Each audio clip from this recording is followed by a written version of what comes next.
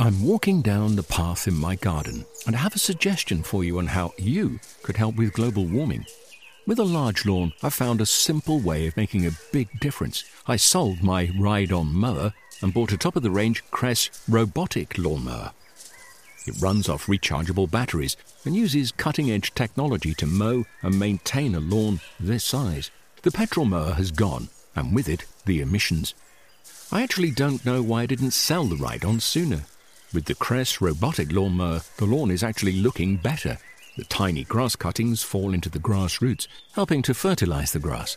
And the family doesn't have to put up with the noise and fumes from the ride-on. And I've freed up more of my time to spend with them and in the garden. It's an easy step, and you could also be making that change today. Ask for Cress in your local garden machinery dealer, or visit cress.com.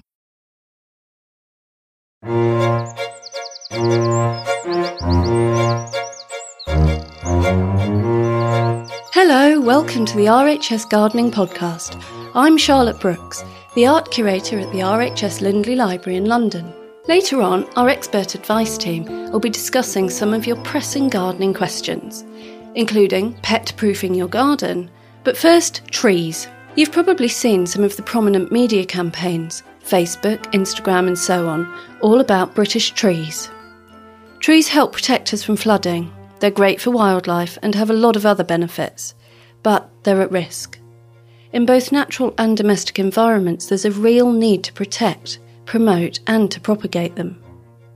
On November the 30th this year, the Woodland Trust is organising a mass tree planting event. It's part of their big Climate Fight Back campaign. We spoke to the Trust about the vital role that trees play and the different ways in which you can get involved and help protect them.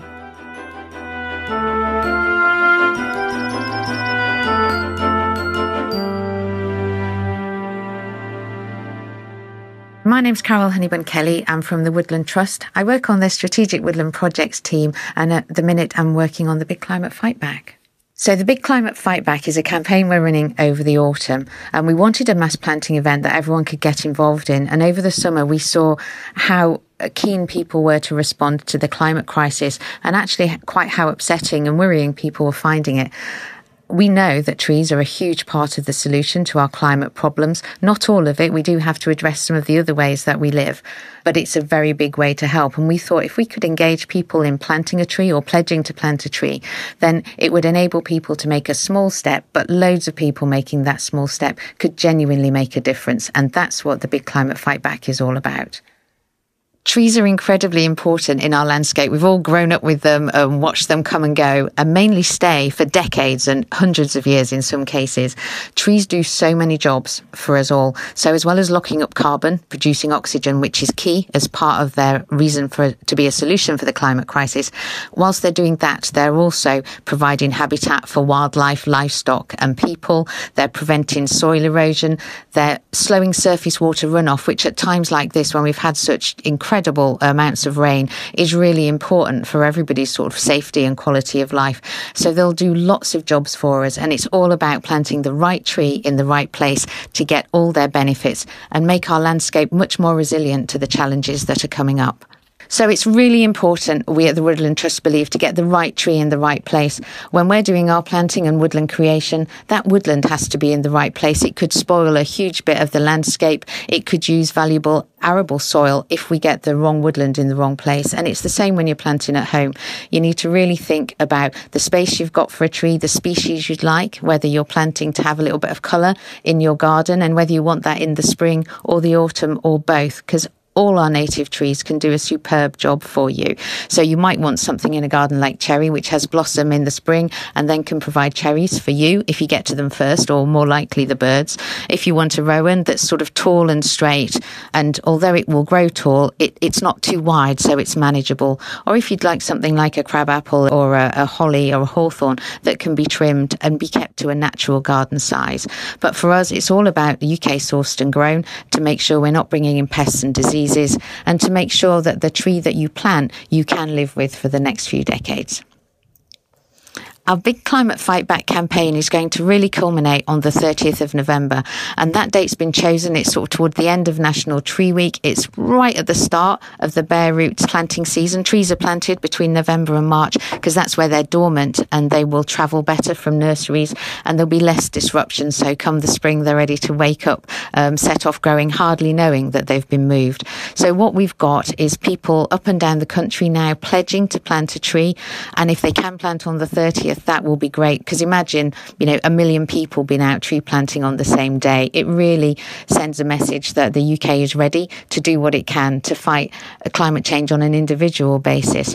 So we have planting on a number of our sites, and you can go to our website at woodlandtrust.org.uk/planting events and see what's going on. See if you can sign up for one locally. And if you're not able to do that and no one else around you seems to be running anything for that, then you can source a tree yourself. You can go find an acorn or a conker out in the fields at the moment and plant one of those.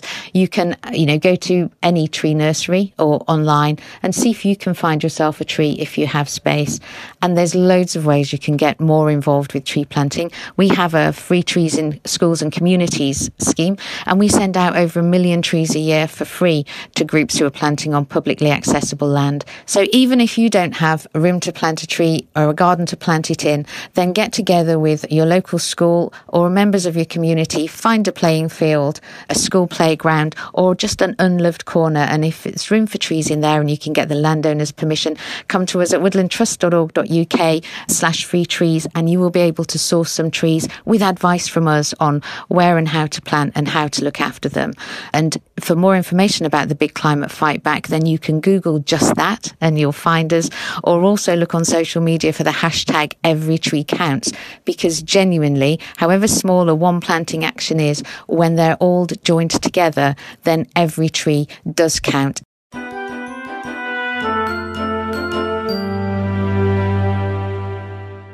Carol Honeybun-Kelly from the Woodland Trust. You can find links to the Woodland Trust's website. Go to our programme page at rhs.org.uk/podcast.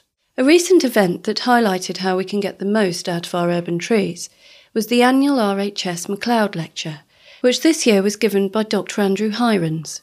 Andrew focused on the urgent need for carefully thought-out tree planning and planting in our towns and cities, and also the surprising impact that choosing the right variety can have. You can catch up and watch Andrew's fascinating lecture on YouTube.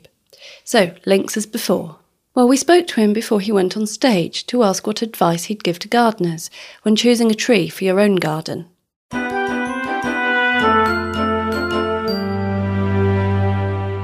Hello, I'm Dr. Andrew Hirons, and I'm here to give the RHS John MacLeod lecture about trees and their impact in society and how we can go about selecting trees for urban environments and our green infrastructure. Tree selection is quite a big subject area, really. One of the first things that anybody's got to think about, of course, is the scale of the tree.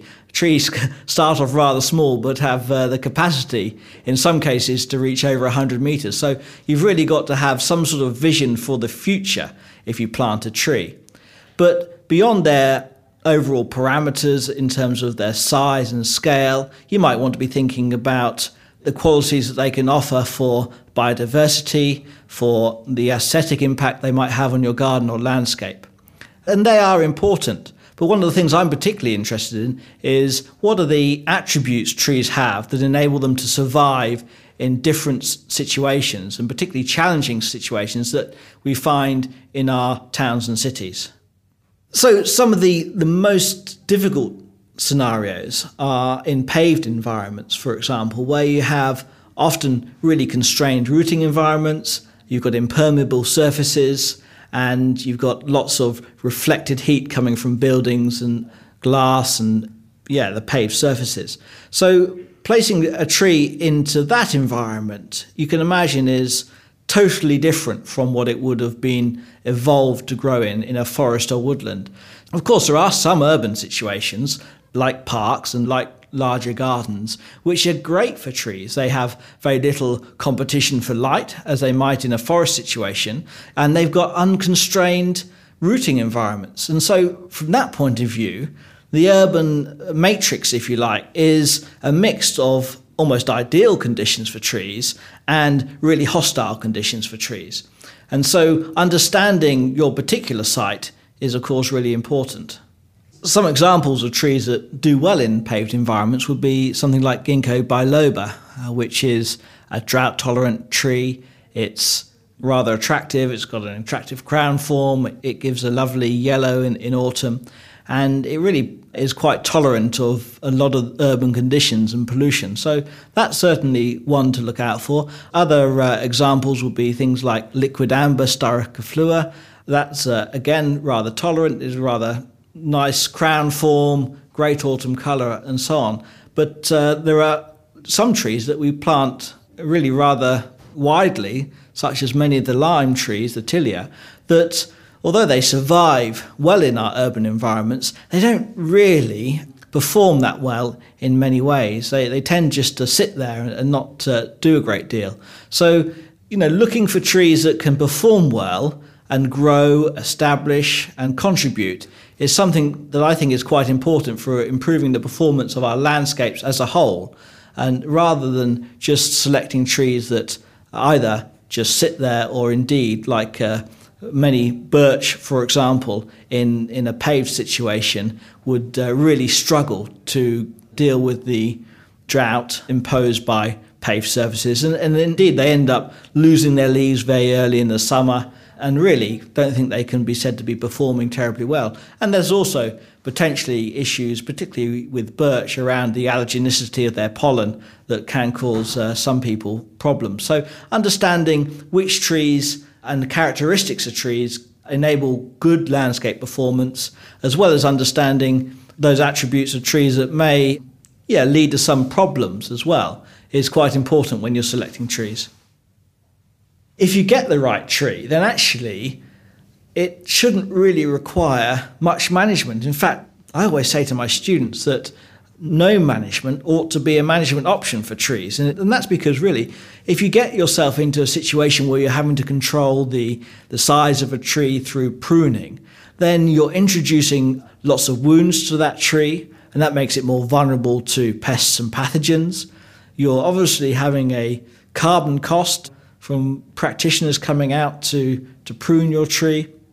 The tree is losing biomass that it's worked hard to secure, and loss of habitat and loss of crown area, all of which reduces the amenity value of that tree. I think getting the right tree, an appropriate tree, into your garden or your street is absolutely fundamental. And if you can, from that point on, you should just be able to watch that tree flourish and grow. Okay, I'm just going to pick out a couple of trees that I really enjoy seeing in urban gardens. The first would be something like Cornus cuso. It's a fantastic dogwood, and it has brilliant floral bracts that give this white, cover the small tree in sort of white, well, they look like flowers, but they're really floral bracts, and that's a really interesting small tree. I also really enjoy seeing something like a magnolia, perhaps a Magnolia Star Wars or a Magnolia Spectrum, and some of the other small magnolias are really fantastic. But although they can be brilliant, they tend to last for only a few weeks in flower. That is somewhat of a limitation.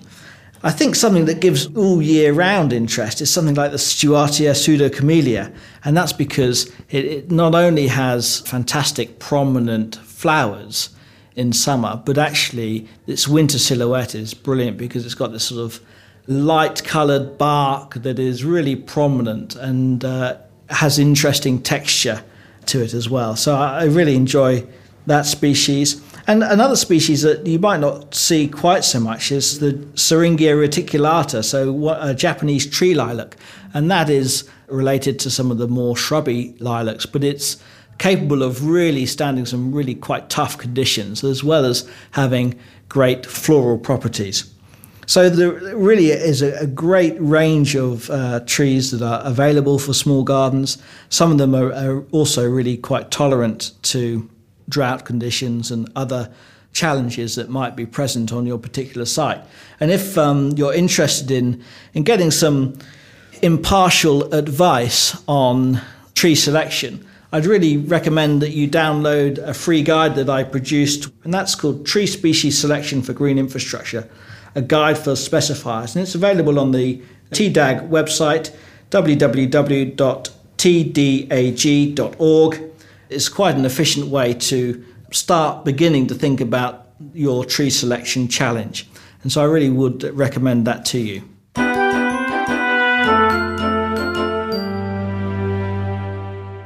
And finally, it's time to tackle some of your plant, and indeed pet, problems. So let's go over to the RHS advisory rooms, where the team is sifting through a batch of recent garden inquiries. This service is free to members who can ask questions online, by phone or post. If you're not a member and you'd like to join, go online to find out more. Hello, I'm Lee Hunt. I'm Becky Mealy. I'm Jenny Bowden. Diana Godfrey has written in by email. My acanthus has many big seeds in the dried flower spikes. Do I just put them in the ground? How is it best to cultivate them? So, Becky, have you sown acanthus from seed or? I actually haven't. I actually prefer to take it as a root cutting. You get a lot more success growing it as from root cuttings. You can grow it from seed. So normally you would sow the seeds in springtime. They're a seedling that likes a nice deep root run because they don't like to have their roots disturbed, oddly enough, when they do germinate. So if you are going to sow the seed, sow it in spring and sow it in a nice deep pot. They germinate at 15 centigrade, so don't need bottom heat or anything too special. So you've got these sort of brown seed pods on the spike, and that's not the whole seed. You've got to wait for it to break open or wait till it's ripe and break it open yourself. Apparently in a native habitat, they do explode and the seeds go quite a long way, but it doesn't necessarily happen here in England because the summers aren't quite hot enough. So yeah, the seed looks like a sweet chestnutty colour, and that opens up and you've got many, many seeds inside each one of those. And so, yeah, they like a nice gritty mix and, as you say, a nice deep root run. But quite honestly, it's something that I can't get rid of in my garden. The last thing I'd want to do is propagate it from seed. But, each to their own. Yeah. I'm presuming when you try and dig it up, the roots left behind make root cuttings so easily that they grow for you. Yep. So it does go back to this. It's like, well, I'm wondering really whether getting those sections of root, which are kind of as thick as you can get them up to pencil thick, that are only about 7-8 centimetres, 2-3 inches long, keeping them the right way up. So which end's the plant and which end was furthest away towards the root. The top end pushing that top up down into the compost, and then those will root like your things you were trying to get rid of and produce new plants for you by spring. Yeah, it's flat top and slanted bottom to keep them the right way up. Yeah, if you cut them like that, it makes it so much easier when you get them back to the bench. Yeah. Becky, we've got plenty more questions. What's the next one, please? R. Crilly from Northants has written in and asking, our family is getting a puppy in December, a Labrador. Are there any plants we need to be careful of being poisonous or dangerous for dogs, as lilies are for cats? So, yeah, it's something to be aware of, isn't it?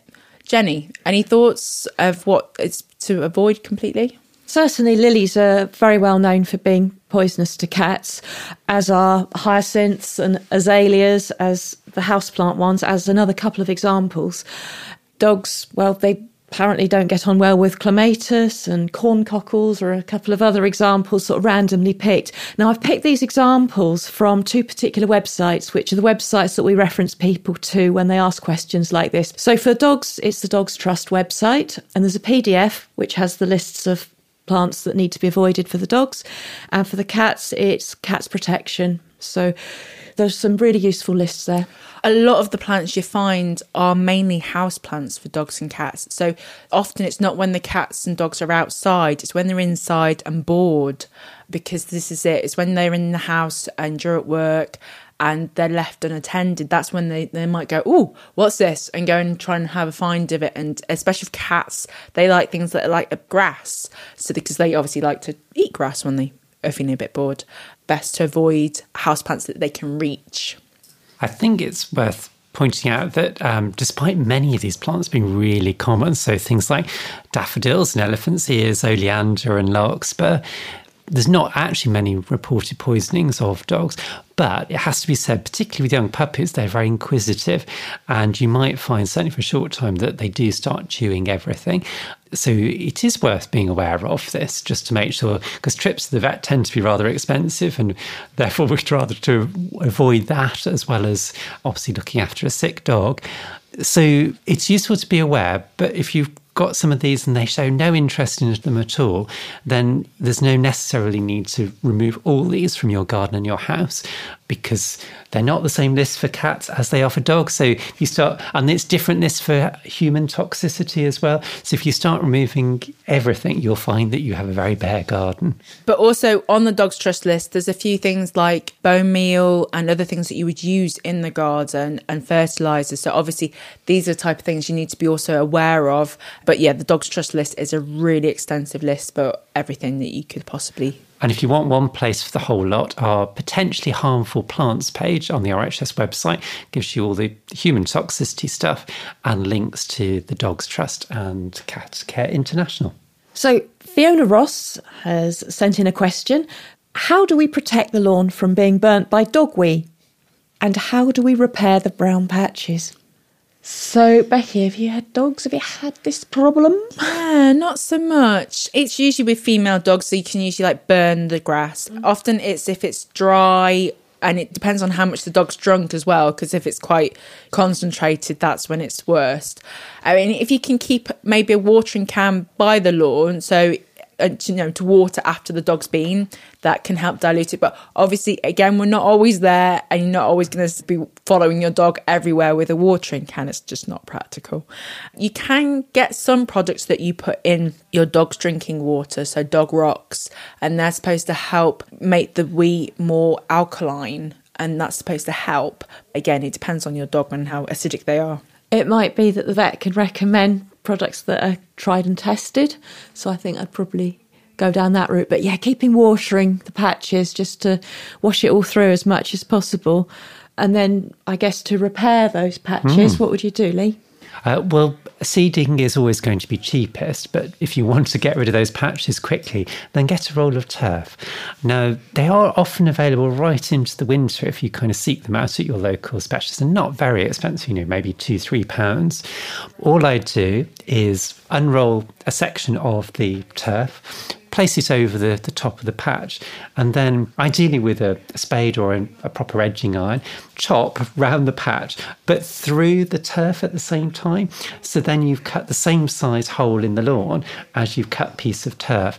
Then you can use the spade to chisel out a gap for that turf to drop in. And once you remove that, drop the turf in, and hopefully it'll be like invisible mending. A little bit more soil around the gaps, around the edges, and even at that time of year should grow away pretty quick and cover it.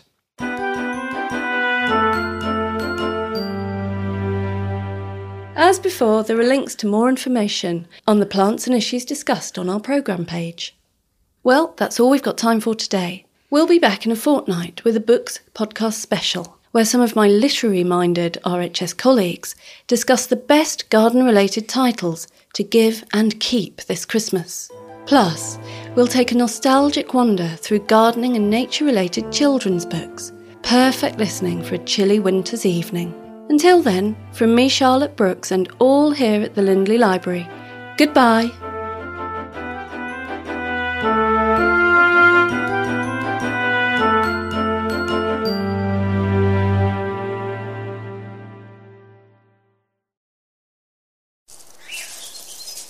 I'm walking down the path in my garden, and I have a suggestion for you on how you could help with global warming.